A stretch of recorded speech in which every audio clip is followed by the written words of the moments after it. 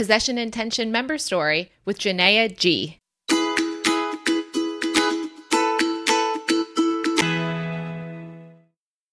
Jennaea, thank you so much for coming on the show today. Thanks for having me. I'm very excited to be here. I love that I just pretended like this is a Lively Show episode as I said that. Okay, let's start by telling us a little bit about yourself. So I'm about to be 43. I am a mom of three. I have a 14-year-old, a 12-year-old, and an 8-year-old. I live in Minneapolis, Minnesota with my husband and my kids, and I am a serial small space entrepreneur, kind of. I have started several different kind of creative-based companies that sort of flex and move with my life. I kind of come in and come out of them. But currently, I've been doing really part-time freelance interior design work for about 6 years now. Awesome. And what's your favorite thing about Life with Intention Online so far? Oh, so many things. One is that I clearly needed intentions. I needed to identify what those uppercase V values were.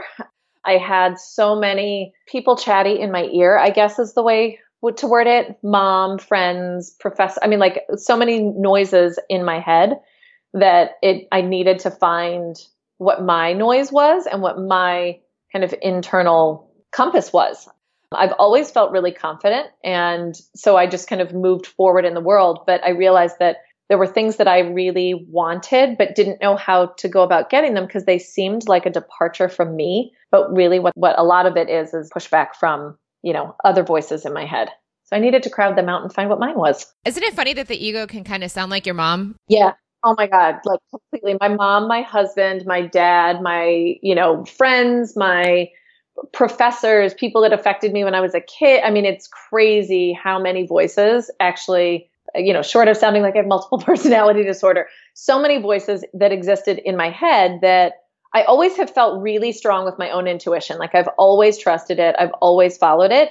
But when it came to how I wanted to live my life and that being purposeful, it seemed to get really quiet and I couldn't get rid of the other noise and still struggle. I think I always will, but now I'm getting better at figuring out when that is me talking to me and when that is something else talking to me or someone else talking to me. Well, that's fantastic. That's a good takeaway. And you're actually, you say it's your 2.5 times in the class? Yes, my 2.5 times in the class. I did it fully engaged last fall. So fall 2015. Tried to come back into it in February, but just found that I don't think I was ready to revisit everything. And so I kind of took what I wanted to, left what I didn't, participated a little bit, kind of like Life with Intention Online Light is sort of what I did. And then this fall was really ready to go back into it and see. I knew things had shifted and evolved and I needed to revisit it with more fervor, I think, and really kind of dig into it and see if I could go deeper in things that weren't changing or let go of things that needed to or shift and modify and evolve the intentions that I had. Okay, so today we're going to talk about your possession intention.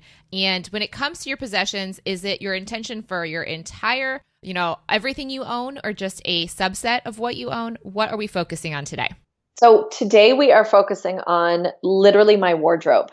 And that was an interesting process to come to because I had a possession intention that was sort of all of my possessions, which still feels really great and comfortable. But then I realized that the area that I wasn't following through was in particular my wardrobe and that I had a ton of resistance around that. The rest of my possessions all kind of already fit in there. So I think I masked what needed to be worked on with a previous intention kind of being a bit more open-ended, but it's really specifically my wardrobe. Okay, so let's start with your step one, your optimal vision. What is the intention itself right now? So my intention is to have a functional and considered wardrobe that makes me feel effortless and me. Okay, so what are the values if we're going to pull out the individual values from that statement? Yep, the values are functional, considered, effortless, and then I have me as a value. So what do each of those, if you could say like really quickly, like one sentence for each, what do they mean to you? So what they mean to me is actually part of where my resistance comes out. So this is interesting. So functional is the fact that I currently have a lifestyle that is very different than my lifestyle has always been. And so I have a wardrobe full of beautiful clothes that no longer suit the life that I currently lead. So functional is really what I need. I need clothes that function for what I do and how I live and where I live right now. Living in Minneapolis, it's super casual. So I don't need some of the clothes that I needed before. I have a horse, so I literally ride a couple times a week and I work out a couple times a week. And I literally could almost go to a client meeting in those clothes. So I need to focus on the function, not on my imaginary life that I may or may not lead again someday. Then considered is that I love clothes. I love thinking about clothes. I love touching them. I worked in retail for a long time. I love everything about them and I love style and having something that I really feel is that. So that's where the considered comes in, is I don't want it to feel like I just threw things together. Like I really want to feel like I've considered what I have quality wise, ethically, fit, everything. Then effortless is really the point of everything. I need to just set it and forget it. Just be able to go in and know that I can throw it on and feel like I'm pulled together, but it really did not take as much effort. And then me is the real value, is that me currently, like who I am. I drifted away after having kids, which I think a lot of moms tend to do. I realize now I had a really, really good sense of my own internal style when I was 16, 17, and I drifted away from that kind of as a mom thinking I needed to look a certain way or I don't know, and I got away from really, truly who I am as an aesthetic, really, like what I like to look like, how I feel great. And so I want to get back and make sure that anything I'm buying really feels like me. Like it's the thing where my best friend would be like, oh, I love you in that dress. I'm so happy you wore it again and again and again and again. You said there's stuff going on in this one. So where is it sticking for you? Where's it feeling itchy? So a couple things that are sticking in itchy. One is that I'm really trying to make peace with the fact that I don't feel comfortable. I don't feel comfortable dressing the way I picture in my head because it really doesn't suit my lifestyle. I can't do the things that are important to me dressed in these, really beautiful, elegant, stylish clothes. It's just not practical for me, given my current circumstances where I am right now. So that part is itchy. It's sort of a letting go of, but yet I have spent a lot of money kind of cultivating the wardrobe I have. So it's letting go of things that I need to let go of or putting them away and saying, yeah, if I travel, sure, I'll pull those things out. But on a day-to-day basis, they don't need to be in front of my vision because they stress me out. They make me think that I literally feel bad for the clothes that they're never getting worn. like they're beautiful and I feel bad.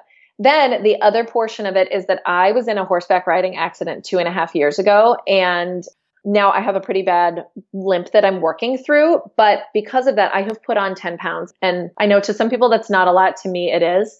And I don't fit in probably 85% of the clothes that I own. I have dropped the weight 6 separate times over the last 2 years, but I put it right back on because I can't be as physically active as I used to be. And being 40 something, I used to be able to just run a couple extra miles or, and you could knock it off. And that's just not going to happen anymore. So part of it is that it's that I really don't fit in the clothes, don't really want to buy anything new because I do want to lose the weight. I feel better when I'm a little bit lighter. The pressure on my ankles a little bit better. So it's really tangled and tricky. So I generally end up in a pile of clothes on the floor of my closet, sort of paralyzed in procrastinationville. Yeah, I put on 20 pounds in college during my binge eating days as I was dealing with some difficult things there. And it totally sucked to go in that wardrobe and realize that my stuff does not fit me. And I didn't feel good in more than 1 or 2 things, which I was going for every time. And like you said, I totally know what it feels like to be staring at these clothes that kind of almost seem against you, sort of, if that makes sense. I know that they're neutral. They, might even be positive towards me, but it feels against you if you can't wear them and you don't look good in them. So I totally understand and have so much empathy for what you're facing when you open that door every day. How would it feel if you Michelangelo'd this pretty hard and you peeled away the layers that were not you right now and put all the things that, especially the things that don't fit, and just put them somewhere else outside of that closet? So it's perfect that you actually just said that because I have realized that one of the ladders that I just sort of came up with the other day as sitting on the floor of my closet, trying to shift, because we clearly have 4 distinct seasons here. So there's a lot of clothes shifting. So I'm not living in a place where my wardrobe is all the time. Kind of like where you were in Michigan, there's 4 clear seasons and don't want to drag out the heavy winter sweaters until it's really time because otherwise I'll be sick by the end of the winter. So for me though, one of the things I realized is that I think one of the ladders that's going to work is to literally have a series of quotes that I print off and hang on the wall of my closet. One of which that I keep going back to is that which wasn't David. That comment that Michelangelo said, like, I just removed that which wasn't David. And so that's what I was doing and have been working through. The last 2 weeks is kind of my timeline for this to really dig in and get and work on this intention. And that's the one that I keep going back to. So I have been removing, and I need to go back up and kind of, remove a little bit more. There has definitely always been a fear of not having enough choices. But when I really think back to when I loved getting dressed and I loved my wardrobe, I had no money. And so I was broke and I had a few things that I loved. And so I keep trying to remind myself of that. There was also a quote about elegance.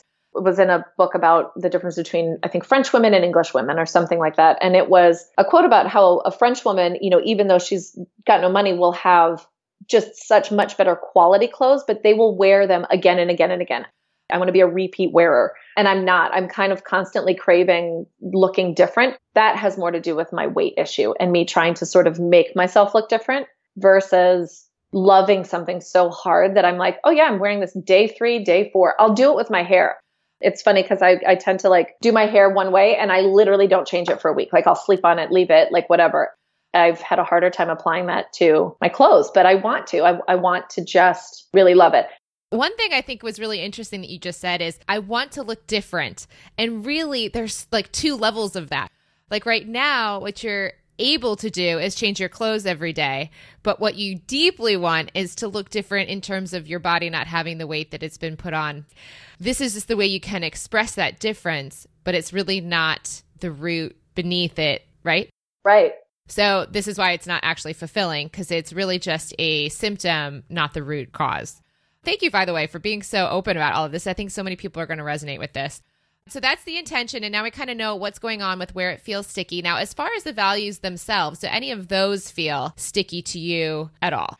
One of the things I find interesting is you like considered, which is I like thinking about clothes. And then the next value is I don't want to think about my clothes being effortless. Well, I think what it is I want to consider them. It's the kind of the same way I feel like when I furnish a house, either for myself or for a client.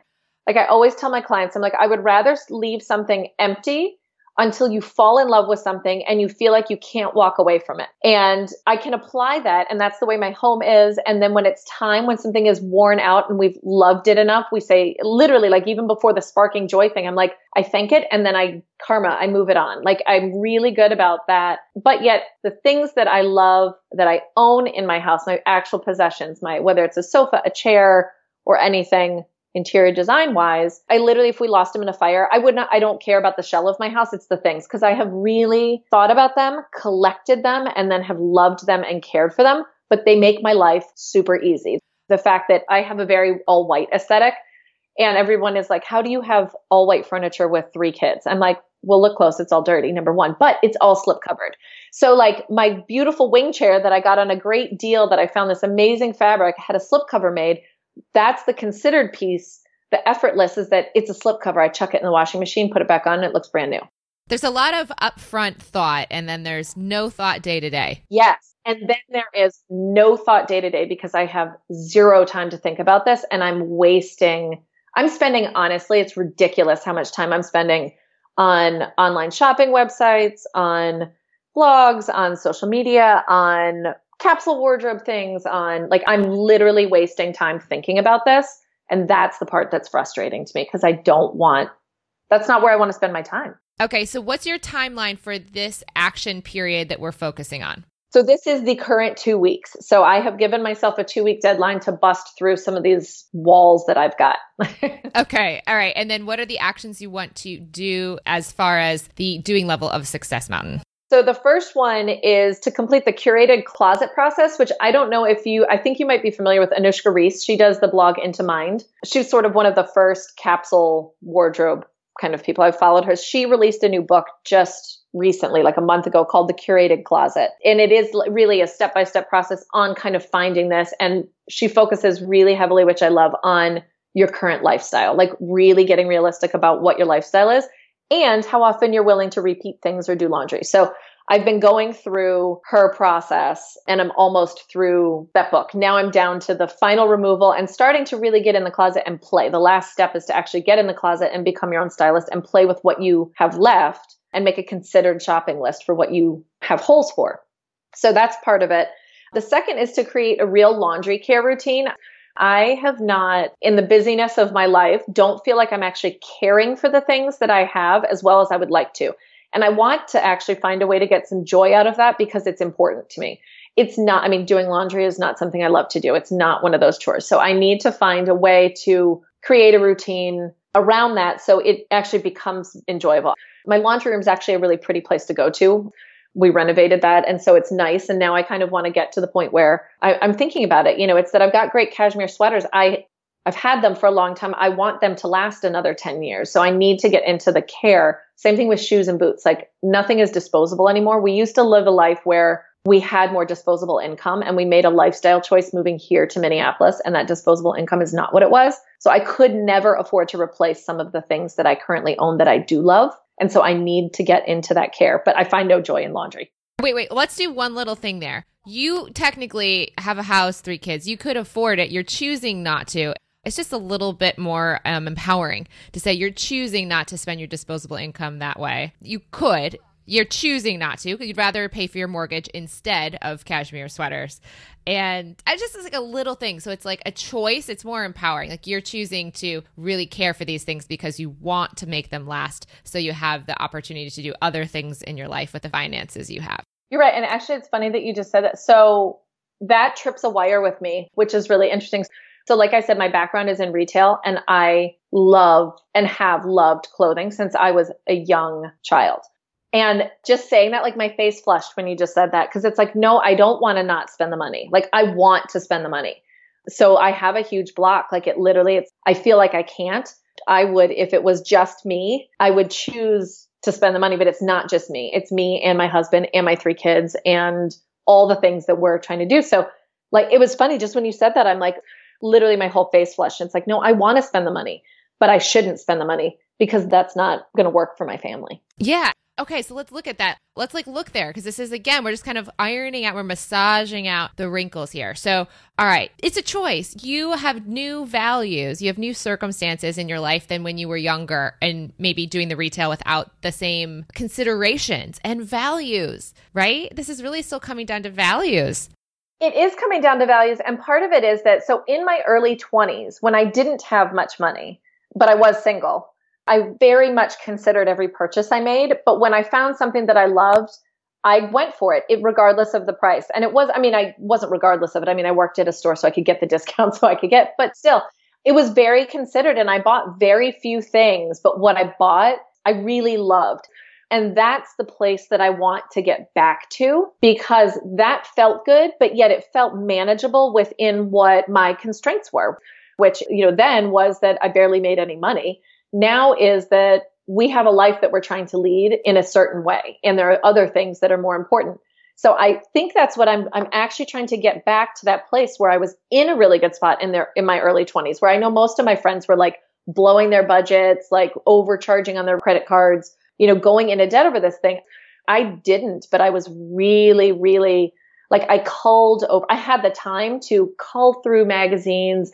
Obviously, social media at that point didn't exist. And literally, I mean, I wasn't even online. Like I had AOL, so like that didn't exist. But I poured over fashion magazines and I would think, each season, like, what are the 3 things that I really, really want and that would really make a difference in my day-to-day life? And I really took that time to kind of consider that. And I want to get back to that. It's all the muddle along the way where I lost those values.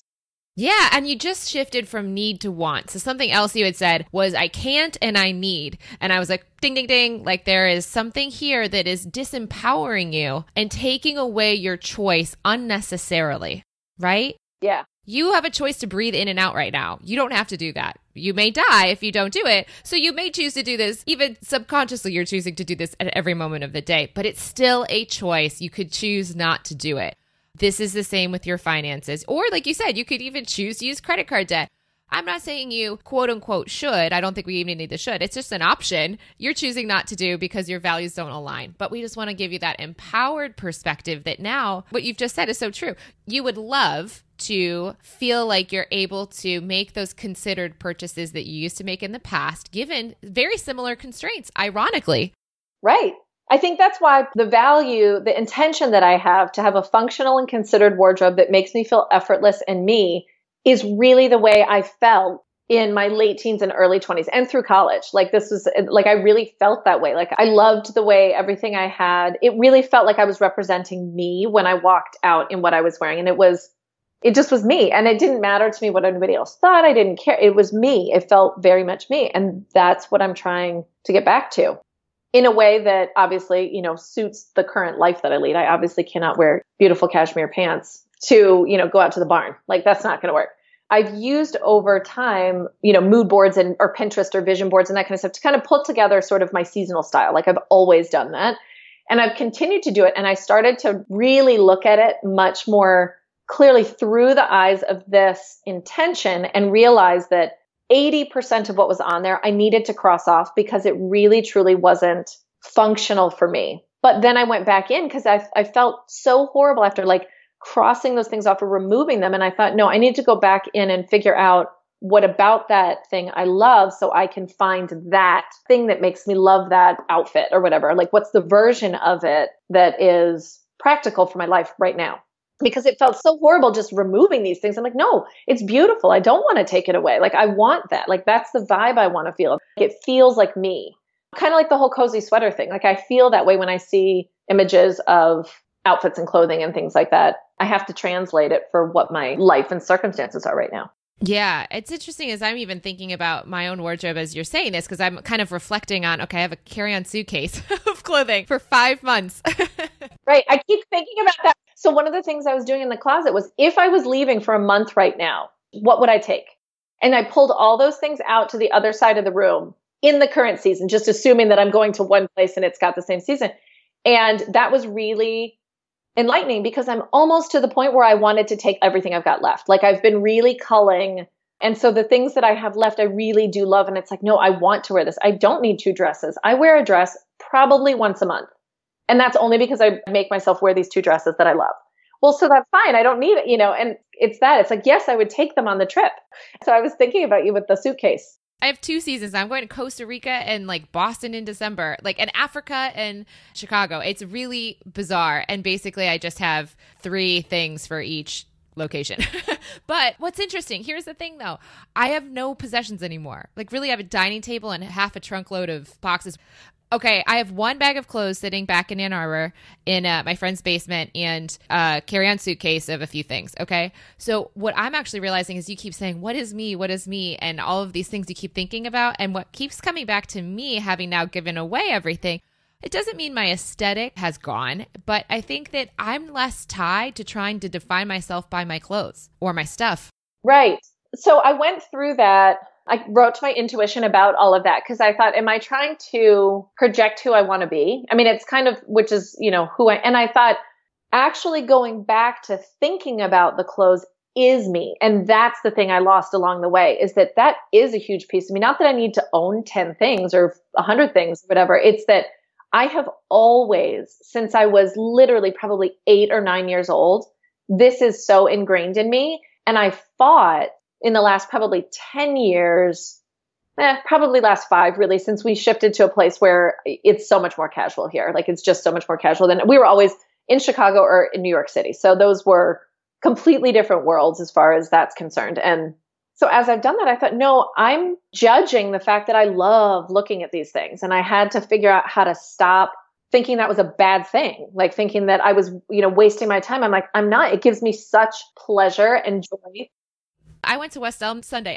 It's about 20 minutes looking at things I do not own or will not own, right? Because I do enjoy it. I'm just thinking, I'm not trying to take away the joy you have and the fulfillment you get or any of that. I'm not questioning that for a second about this. But I'm just wondering if there's a lot of ego's judgment on everything and every expression that you put on your, like every outfit being an expression of this huge identity, which is really just building and adding to Michelangelo versus revealing Michelangelo's David. Well, and I have a friend who is a stylist in Brooklyn, and she said something once. She's like, the things that you own that are in your closet or in your house or whatever, she's like, they should all jump at you and be like, wear me, wear me, wear me. It should just be one of those things where you don't think about, like, she's like, when you get it right, it stops being a thought. And I thought that's the state that I'm really trying to get to. And I'm doing it with the whole rest of our house. I'm doing it with I'm cleansing, simplifying, downsizing all of our areas, even as a family. I mean, removing things from the kids' schedule, like just trying to make things more simple and easy, because I really want to spend the time doing the things I love. And this is not right now the thing I love. Maybe when my kids are older, I can start to spend a lot more time, but that's not what's the most important to me. My time is being taken up too much by this world.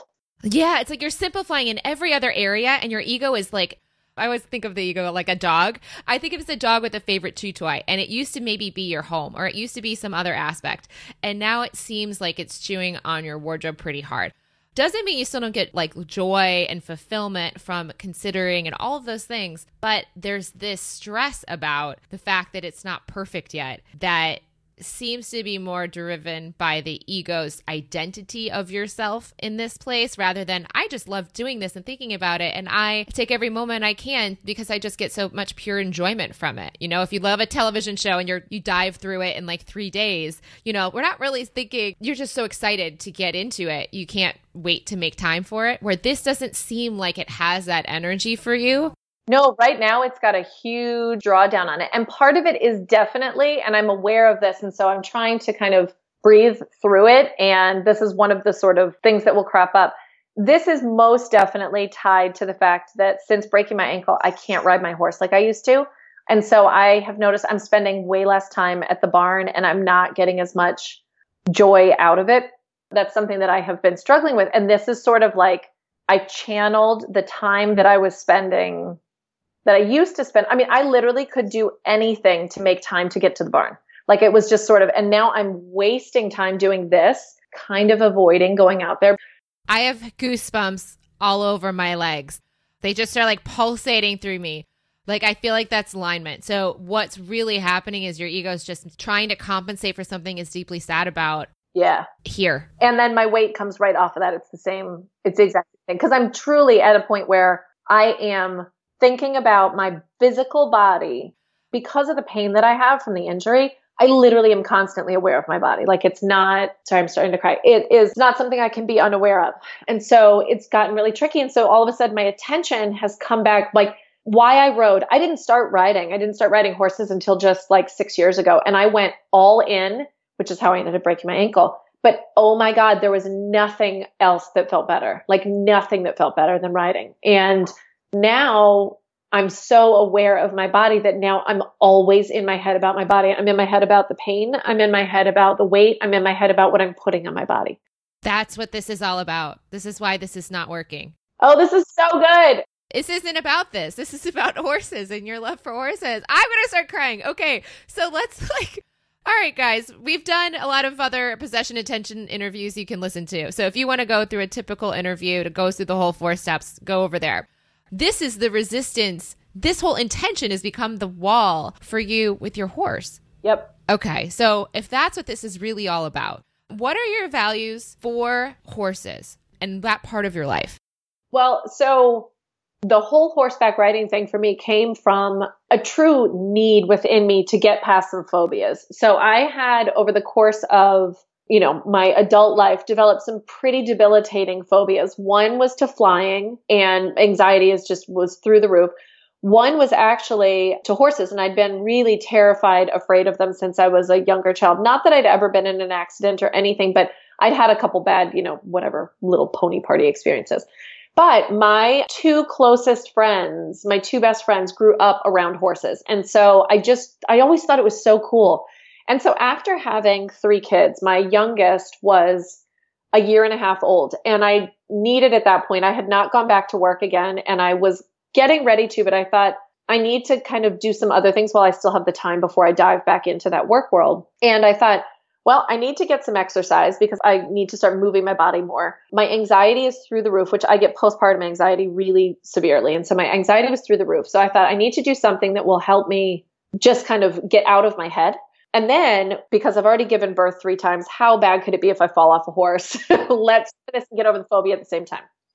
And so that's where I started riding. And I found an amazing instructor who had the patience of a saint and became a dear, dear friend who really took it on herself to kind of get me over that hurdle. I thought, if I go on a vacation with my husband and we have the opportunity to ride a horse on a beach, I don't want to say no out of panic and fear. I thought I need to at least get over that. So that was all I went into it with, was let me just get over my fear. It took about 1.5 years, but about 2 months in, I was a goner. I mean, like full throttle. It's all I wanted to do. Like I would do whatever I could to make time.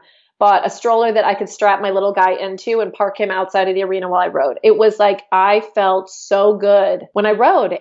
I grew up in a place where my parents' attitudes were definitely, if you cannot be the best, don't bother. And so I really had become a quitter, but an early quitter. I would sort of predict whether I'd be good or not and then quit ahead of time if I couldn't be the best. Like that was the take. It was, you need to be the best. And that was all in this. And I thought, I'm not going to be the best. I'm literally just going to do this. And so 1.5 years in, it took 1.5 years before the panic attacks would stop as I drove up the barn driveway. But yet I would leave on such an adrenaline rush and a high that it was like, I'm like, bottle that up. You can't be in your head when you're riding. If you are, you're going to end up on the ground. You physically have to be engaged. Your brain has to be engaged, but yet at the same time, you have to completely relax. And it was such an oxymoron of all these things that I was struggling with that it just became my therapy. So it sounds like relaxed engagement is part of the values.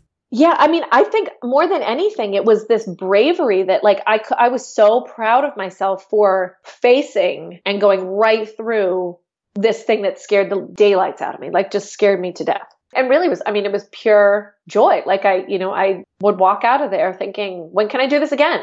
All right. So let's look at it now. When can you do it again? Well, I do. I literally am leaving this interview to go ride. Okay. Part of it is I have a daughter who also rides and we have 1 horse. And so during the summer, she pretty much takes him because she shows him.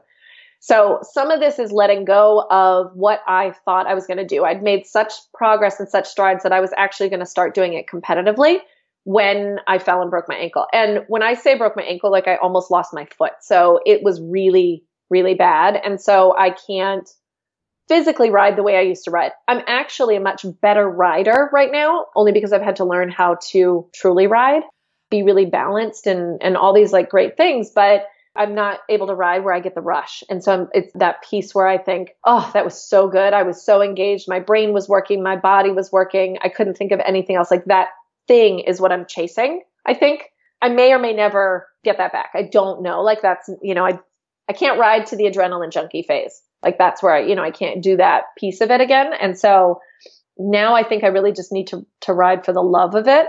But when I get out there, the pain comes in, I ride painfully. So it's tricky. It's the thing I want, but it physically hurts. So there's kind of here 2 avenues. We could see which one feels more like the cozy sweater. So one, you could continue as you're doing personally, just riding. And then the other option is like, let's go find something else that gives you that engagement, that full body engagement and full attention somewhere else. It's not at the barn, basically not with horses. So you could do that, or you could say that was the introduction. That's what got me hooked on this world of horses. And I want to engage in a new way. One of our other members in class, she was an actress and she still is acting, but then as she's gotten older, started to take on directing roles and recognizing as she's getting older, what does acting in and of itself have to do in her life versus directing and being more of a new role for herself in the world of theater. So could this have been an opportunity, an introduction to you to this world that then you can contribute in a new way through teaching or coaching or helping others get over their phobias? I mean, I feel like there's like 7 different avenues that come to mind just from your story alone so far. What feels like the coziest sweater for you? Well, I think one of them is that a couple things. One, there's no end date on this as a sport, which is the beauty of this sport. I mean, I ride with a group of women that are 15 to 20 years older than me and doing it. So there is this piece that I always go back to where I think, I have no idea where I'm going to be in 20 years. I very well could be doing exactly what I want to be doing. Like that is fully within the realm of possibility. Like there is no expiration date on this. So part of it is me just removing the timeline that I had in my head and not only removing it, but not feeling like that was a loss, but feeling like that was an opportunity to actually be better in 10 years than I would have been had I gone at it right now. That's part of it. Second is that I have actually been able to become a mom to a daughter who is now doing this. There's certainly been moments where it has come up that I've had to face the fact that I was almost saying no to her out of my own desire to do it. So I was almost stopping her and holding her back accidentally because I wanted it so badly for myself. And so I was able to put myself in check in a couple spots with that, which really was eye-opening. And so right now I'm being a mom. And then I did find something to kind of channel that into. I've been practicing Kundalini yoga for a long time, but I found an instructor here. And every time I take one of her classes, I feel that same thing. Like my brain's engaged, my body's engaged. I'm pushing through. There's such an element of perseverance that then like I feel incredibly intensely proud of myself at the end of every class. And so I'm starting to take more of those, and I need to find the time to actually split those half and half and not judge the fact that I'm not at the barn 4 days a week anymore, that I can be at the barn 2 days a week and be at yoga 2 days a week. It's like trying to, like you say, the trade-offs of, there's only so much time. Something's going to have to trade. And I get that piece from this class, from this instructor. So I'm starting to kind of follow her around, because then I notice that when I do that, I go to the barn and I'm in a much better, I really do enjoy it then. I get out there and I enjoy it. I'm also taking fewer lessons right now because I can't really make progress, and trying to find more opportunities just to ride, just to go out in the field with friends and ride, which is more of the pure joy. Because a lot of it for me was social. It's that I really, really loved spending the time I did with the trainer that I had initially, who spent, if I had a 30-minute lesson, she honestly spent 2 hours with me. And that's how we became such great friends. So I'm trying to kind of seek out that sort of social aspect, which is what I kind of initially loved. Here's a question. So I'm not saying you should do this. I'm just going to throw it out there because to me, it just kind of seems to be begging the question. Would you ever want to pay this forward by being the coach or being the person that patiently helps anyone? I'm not sure if you would have a focus, but maybe women or people that have the fears of the horses or any of that stuff. Does any of it feel like a calling to share your love of it and do it socially by being the coach? You know what? Honestly, I think I would love that, but I am in no way skilled enough to be able to actually teach somebody else. So not right now. I could teach little kids, but I don't even know that I could teach that. I don't have enough literal skill and knowledge to kind of be in that position, but there's definitely a kind of teaching coaching thing in me that I find I do just sort of naturally. And the more I do that, I get, enjoyment out of that, but not necessarily with the horses. I wish. Or could you organize a group? It sounds like you have a group of ladies that are already riding together, but you just said, I love the social interaction. Is there a way to make more opportunities for that in your life? Yeah, that's what I've, have been focusing on, which is also what has led me to say it's time right now for me to take a break from working as intensely as I have the last 2 years. I'm lucky enough that my income is just supplementary income. And so my husband is the primary. And so I've been able to kind of come in and out from a financial aspect. And so that's part of what has led me to the fact that after I wrap up with these clients, which is still 6 months out, but still when I wrap up with them, I need to take some time off because I want to go back out to the barn every day. I want to just start doing this every day because I just love it. If I drive out first thing in the morning and I come back, even if I've done nothing but walk around in a circle on him, I come back in a better state for the whole rest of the day. It really does so much for me. And I want to get back to that piece of it. It's definitely the thing that I've realized is my importance. It is the thing that I value for me. It's the one thing that is for me. I'm a better mom, better wife, more creative, I'm better at everything else I'm doing when I do that. And this is the power. This is why clothing's not that important to you anymore. I know. And I know that this is a block. I knew that, my weight, and I have for a while felt fairly confident that part of why the weight keeps creeping back on every time I lose it is because it's going to keep creeping back on until I get through this mental state. It is mental. Yeah. It is. Totally. Because the mental is going to trigger the physical to follow. Yeah. And the mental piece of it goes so far back that it's one of those things where, like I said, all the voices chirping in my head, those are hard to quiet down, particularly when sometimes they chirp out loud, in the direct form of, comments. So it's tricky. I'm by no means a big person. And so I am fairly slim. I was really, really skinny before. So we're not talking about a health issue weight problem. It's tricky though, because it triggers a lot of... It's identity. It's looking inward And so as I was going through this, and it was like, what could prevent me from making the changes I seek, and kind of talking about the resistance. So I have all of my own stories and the own things that are there with the resistance. But one of the biggest elements of resistance that I face, particularly in this realm, is literal interaction with my mom. I adore my mom. I love my mom, but she and I can't necessarily be around each other too much. She is hypercritical of me.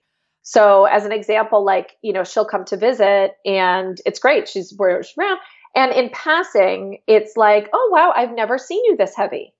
Oh, you looked smaller after you came home from the hospital after having the baby. And it's like, yeah, no, that's got to be hard. It is hard. And it's not. And I know that comes completely from the fact that my mom and women in her family put on a lot of weight as they age. And she is afraid that I'm going to do the same because it's made her so unhappy. Like, I totally get where those comments are coming from, but they are still brutal when they hit. And they're, especially when they're delivered under the guise of kindness. She really, truly is trying to help me not feel the way she feels. It's even hard to kind of call her out on it because she's really not trying, like, she's not being manipulative about it. So it goes into all of those various different little things. I can totally relate right now because I've got the cystic acne, and dating is my mirror back to me. And it sucks. It just sucks. Yeah, it does. It's there. I just have a lot of empathy for you right now because this is something that I'm working through too. And trying to remember that this is just the vessel, right? I'm just consciousness poured into this vessel. And this vessel is ever changing and ever, like, it is not me. My consciousness is me. And at the same time, I want to care for this vessel as well as I can. But I also have to have empathy for the fact that this vessel is trying to sort itself out hormonally and all of those other things. I just have so much empathy for you. I don't have any solutions. I just have empathy for you. Yeah, it's interesting because it's one of those things where, like, just when you said that, when it's just a vessel, I'm like, you know what, it is. And the thing that I love about riding, and that I think I get more than anything else, is that I feel like such a badass when I do it. And like, that's the way I love to feel. Like, that feeling just makes me, I mean, literally just even saying it just makes me smile. And so I think with a lot of these other things that are falling into it, that's the thing I need to go find. And that's the thing that's my value, is that I am a badass. Like, I have given birth 3 times. I have started 2 successful companies.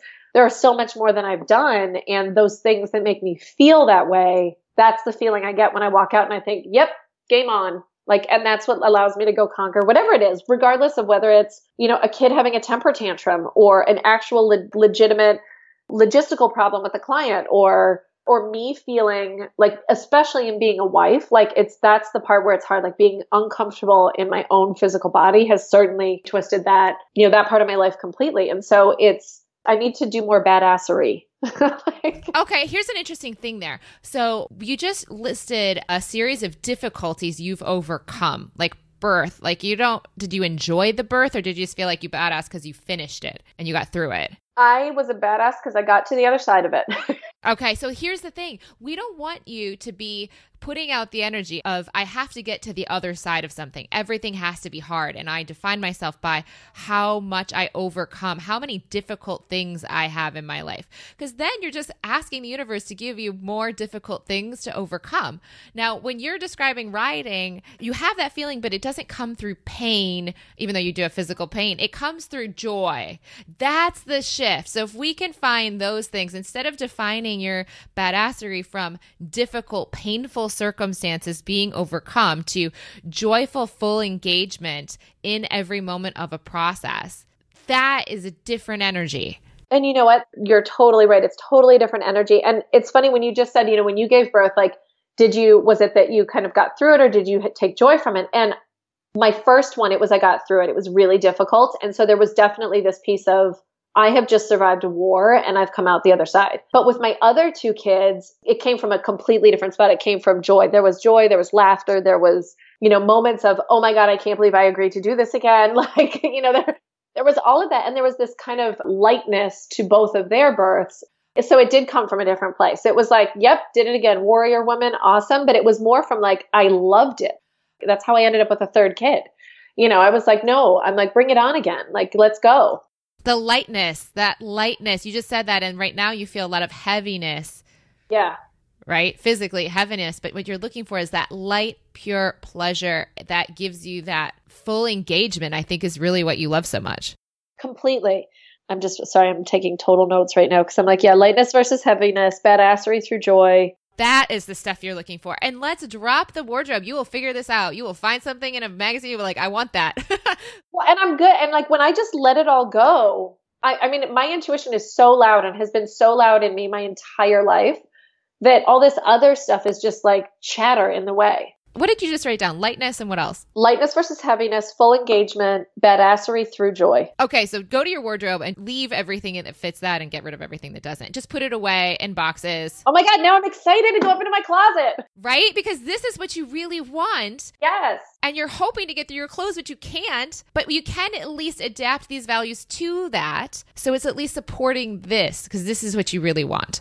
And it's funny because like I was telling you that book, The Curated Closet, like one of her tenets that I love, which is why I gravitated toward reading her book, is that she talks very clearly on her blog and in the book about how we need to throw out the ideas of what looks good on us, given our body, like throw out these body type things that says, here's how you should dress for your body type, like all those kinds of things. And if you love it, go for it. And it's one of those things where I think about, there's a pair of pants upstairs that currently are too tight to the point where I was about to go out for dinner and shot the button off across the room. It was not one, but all I could do was laugh because I'm like, you have got to be kidding me. Like really. And in my mind, and I wore them that night. I safety pinned them together. I wore them that night and I felt great. And then I wore them a week later and my mom was visiting and she's like, you really shouldn't wear those because those are too tight. Well, I like my stuff tight. Then all of a sudden the pants were cursed. And so now the pants are like dirty to me. And I'm like, nope, they're not. I'm putting them away for a little while until I can let go of that for a minute. Then they're coming back in and I'm putting them on. They looked great on me. Like, yes, they were tighter and they quote unquote were too snug. Well, whatever. Yeah. You're a badass. You can do it. Exactly. And I love them. I loved them. I love the color. I love the way they feel. I love everything about them. Like I want to wear them. But instead I put them in a closet because somebody else told me that they didn't quite fit me well. If you're fully engaged and you are fully living this joy that you're getting through these experiences, your body is going to find the right weight for itself. Yeah. You don't have to be in control of it. You don't have to be in charge of it. You just have to be fully engaged in the things that make you joyfully badass. And I literally am saying this after 9 years of eating issues, totally naturally found my set point, which I was unable to do every time my ego was in charge for 9 years. Or when it was able to keep it there, it was like a prison that was horrible. It was never peaceful. So your body will find itself, it'll sort itself out. What you really want is this full engagement because ultimately you're just consciousness poured into this vessel anyways. And the body is really like to be defining your experience by this vessel is kind of a one-dimensional way of living life versus this badassery. Oh my God, I'm so limiting myself. It's crazy. And it's not even getting you what you want because if you just fully engage, your body will figure itself out. Right. And I'm hyper aware of the fact that I have a 12-year-old daughter. I grew up with a dieting mom and a constantly dieting mom and a mom who I still have to put her in check because there are words that I just do not use in my house with my children that she uses. And they're generally, the derogatory terms, chunky. I shouldn't eat that. Just all those kinds of things. I'm like, they are so like just knowing how I feel when I never had a weight. So it wasn't even like, it was my mom imposing her on me and how far it's carried when it was not even my reality. Like it wasn't my reality my whole life. It was her that I'm really conscious of not dumping that onto my daughter. But you're right. Like if I just live my full engaged life, that's what I want them to see with its ups, with its downs, with its twists and turns. That's what I want them to see. And you wouldn't have known that had you not had the mom that you had. No, not at all. It's beautiful that you're on this planet with these lessons. It's beautiful that your horse, it's unfortunate in some ways that it happened, but at the same time, look how much growth you're getting because you might not have ever even realized that this was going on. No, and I had no idea yes, I would have loved to have not had such a bad accident, but in the end, there's so much that I gained from it. Even in the immediate aftermath of me being down and my family having to shift into mom can't do. I literally was on the couch with my leg above my heart for 3 straight weeks. It was just crazy to see It's like, okay, number one, like how am I living and what am I teaching the Oh, wait. Let's, by the way, you just said mom can't do. And one of the themes I've seen run so strongly through your conversation is how much you've been raised to be focused on the doing level of success. So how beautiful is that for you to have this opportunity to stop defining yourself by the do? And this is what all of this is unraveling you to. You're actually learning how to be. That accident was the lead up to me actually kind of moving towards starting this process last year. That was the impetus for me really starting to shift my life. And what it was is when I was laying on the couch realizing it wasn't me saying that. It was the people around me saying that and me constantly listening to that. It was me taking so much, like like how you were talking about external and internal resistance and external, or are you guided by external reward and internal reward? And that was the moment when I realized that no, everything I'm doing is for external feedback and that's not working. That was the beginning of it. This is beautiful. This is exactly where you want to be. I know that sounds crazy to say, yeah, I want to have a bum foot and 10 pounds, but this is exactly what you want. And in the end, honestly, I have the other piece in my mind is the part that has always been very aware of the fact that I truly, me, inside of me, did not focus on external things. I was taught to focus on external things. We all were. And now I'm trying to unteach. We all love and approval. And I said this to our person who did the relationship intention, and I'd love to share this with you too. This is your opportunity with your children because you are learning how to get your own love and approval from within you, not from them or your mom or your husband. You have the opportunity to help your children access their own love and approval for themselves, not from you, but from themselves. So not pushing your love and approval on them, though you want to show that. You really want to reflect that you have that for yourself and that they can have that for themselves. So they're not going to have the same burden to bear necessarily in their future. So it's funny, just in thinking about all that. So just last week, one of the things that I wrote down was that I really wanted, even though my first thought was with my 14-year-old who is getting ready to prepare for high school. He'll be going to high school next year. And so we've been looking at schools and all this kind of stuff. And I have really thought, I'm like, I need to know what it is that he wants out of his experience. Like, what are his values? What are his uppercase V values? Because I have mine for him, but that's more about mine for how I want to parent him.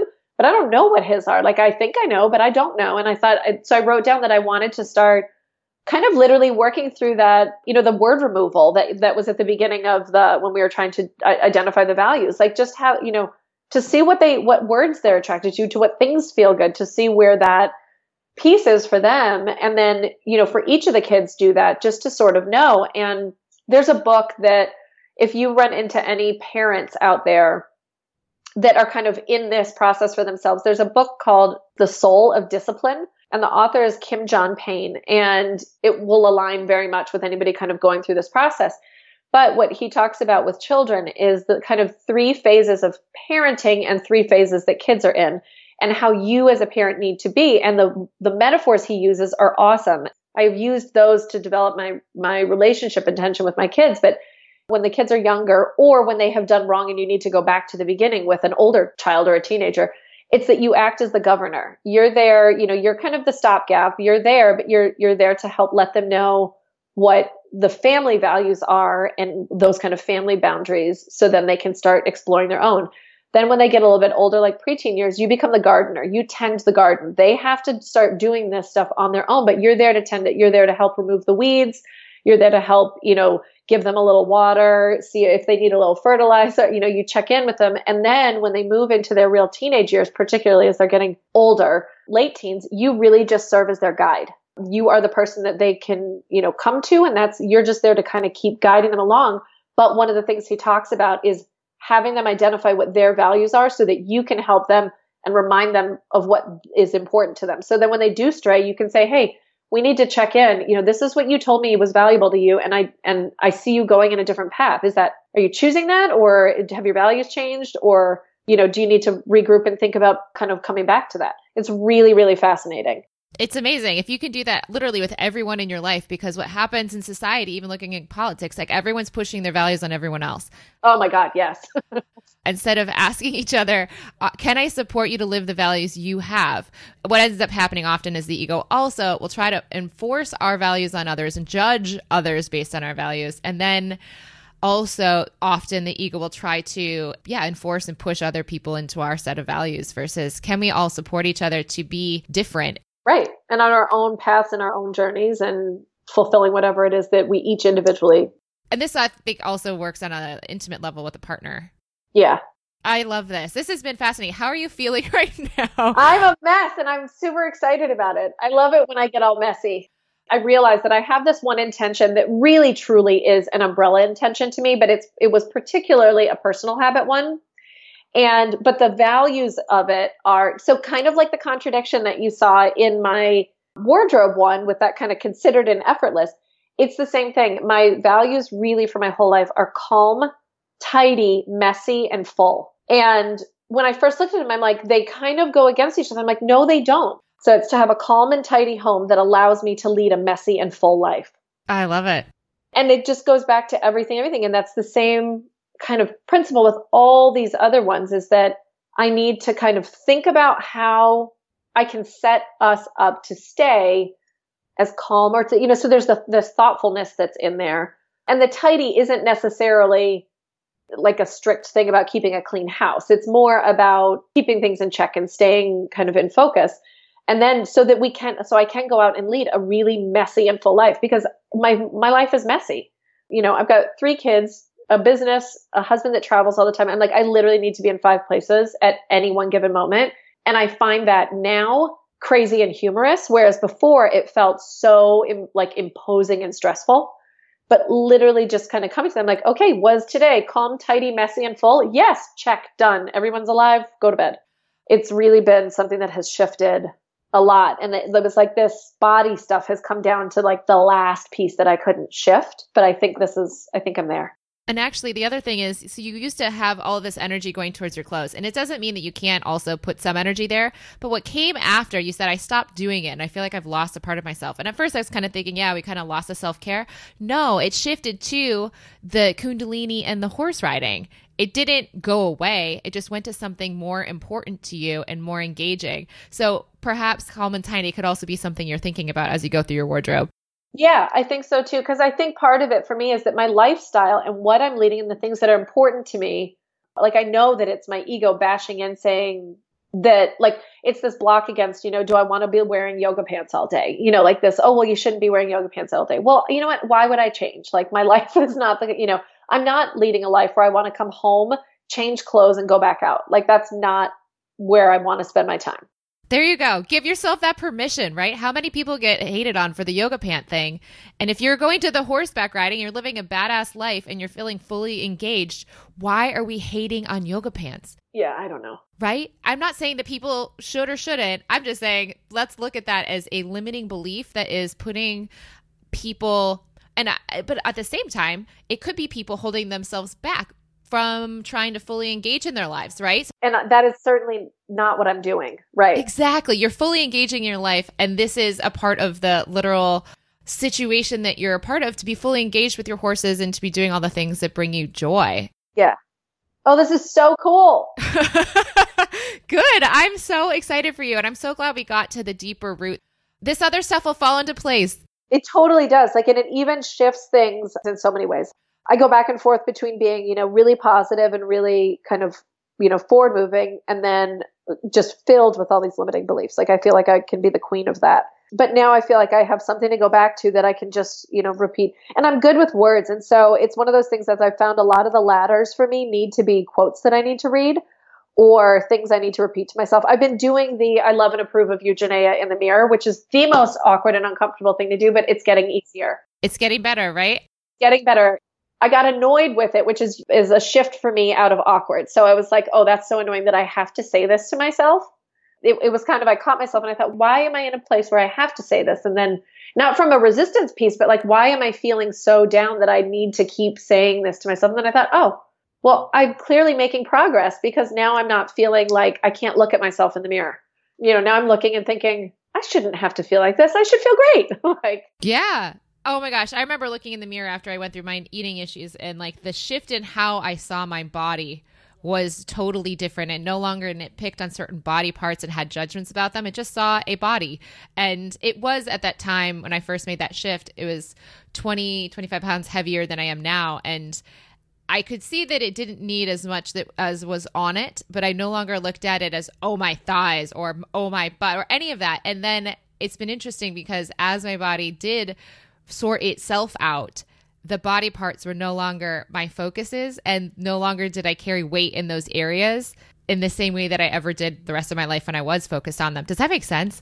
It totally makes sense. And it's one of those things that I feel like it's one of those moments where I hear me repeating my childhood. So it makes me angry when I repeat, because it's one of those things that, you know, I've chosen. I mean, obviously with any parenting, you take what you loved from your childhood and you try to leave the things you didn't like that. But, you know, sometimes those creep back in. And I realize like my kids, I don't think more than twice this entire summer saw me in a swimsuit. Like I didn't go in the pool. I didn't go anywhere. And honestly, it's ridiculous. Like it's just stupid. But I grew up with a mom. I have 0 pictures of my mother because she refused to have a photo taken. There are no pictures of me that are like, other than like ones that other people have snapped. Like I have not posed for a picture with my kids. Part of it is the mom side that I'm the one with the phone and the camera most of the time, but like it's not out of convenience. It's out of me not wanting the picture out there. And I thought, that's my mom. Like I'm repeating it, but yet that serves no purpose in my life. Like that serves 0 purpose. It's the opposite of the way I want to feel. Yeah, it's interesting. You could be a badass and schedule a family photo session. Well, I just scheduled a session with my daughter and my horse. I'm like, no, I want a really awesome, really cool picture where I look and I think, yep, there we are. Yeah. I love it. I'm so excited for you. And just give yourself all that empathy. Oh, God, I suck at that, but I'm trying. I know, right? I can give it to everybody else, just not to me. Okay. So when it comes to that, so I've been thinking a lot about how we're all connected. And like one of the ways for me to really connect to that idea of we're all connected is that I think of us as like the human race as a body, and we're all cells of that human race being the body. So if we're all connected in that way, and when you're giving all the other cells, all this approval, all this love, all this permission to be human, why would you not give your own cell of this giant human body the same grace you give every other cell? It sometimes helps me kind of check it and say, because it's so easy for the ego to say, but I'm different, either better or worse than other people. But if you look at it as just a cell, that's all the same. Why would you not do it for yourself? Because you're not helping the whole body. It makes no logical sense. No, none at all. Oh, so good. Okay, keep us posted on how this goes for you, but I'm so glad you're going to go find ways to fully engage in badassery and joy. Cool, I will. I'm going to go be a badass right now and go get my horse. Awesome. Thank you so much for sharing with us today. All right, thanks so much.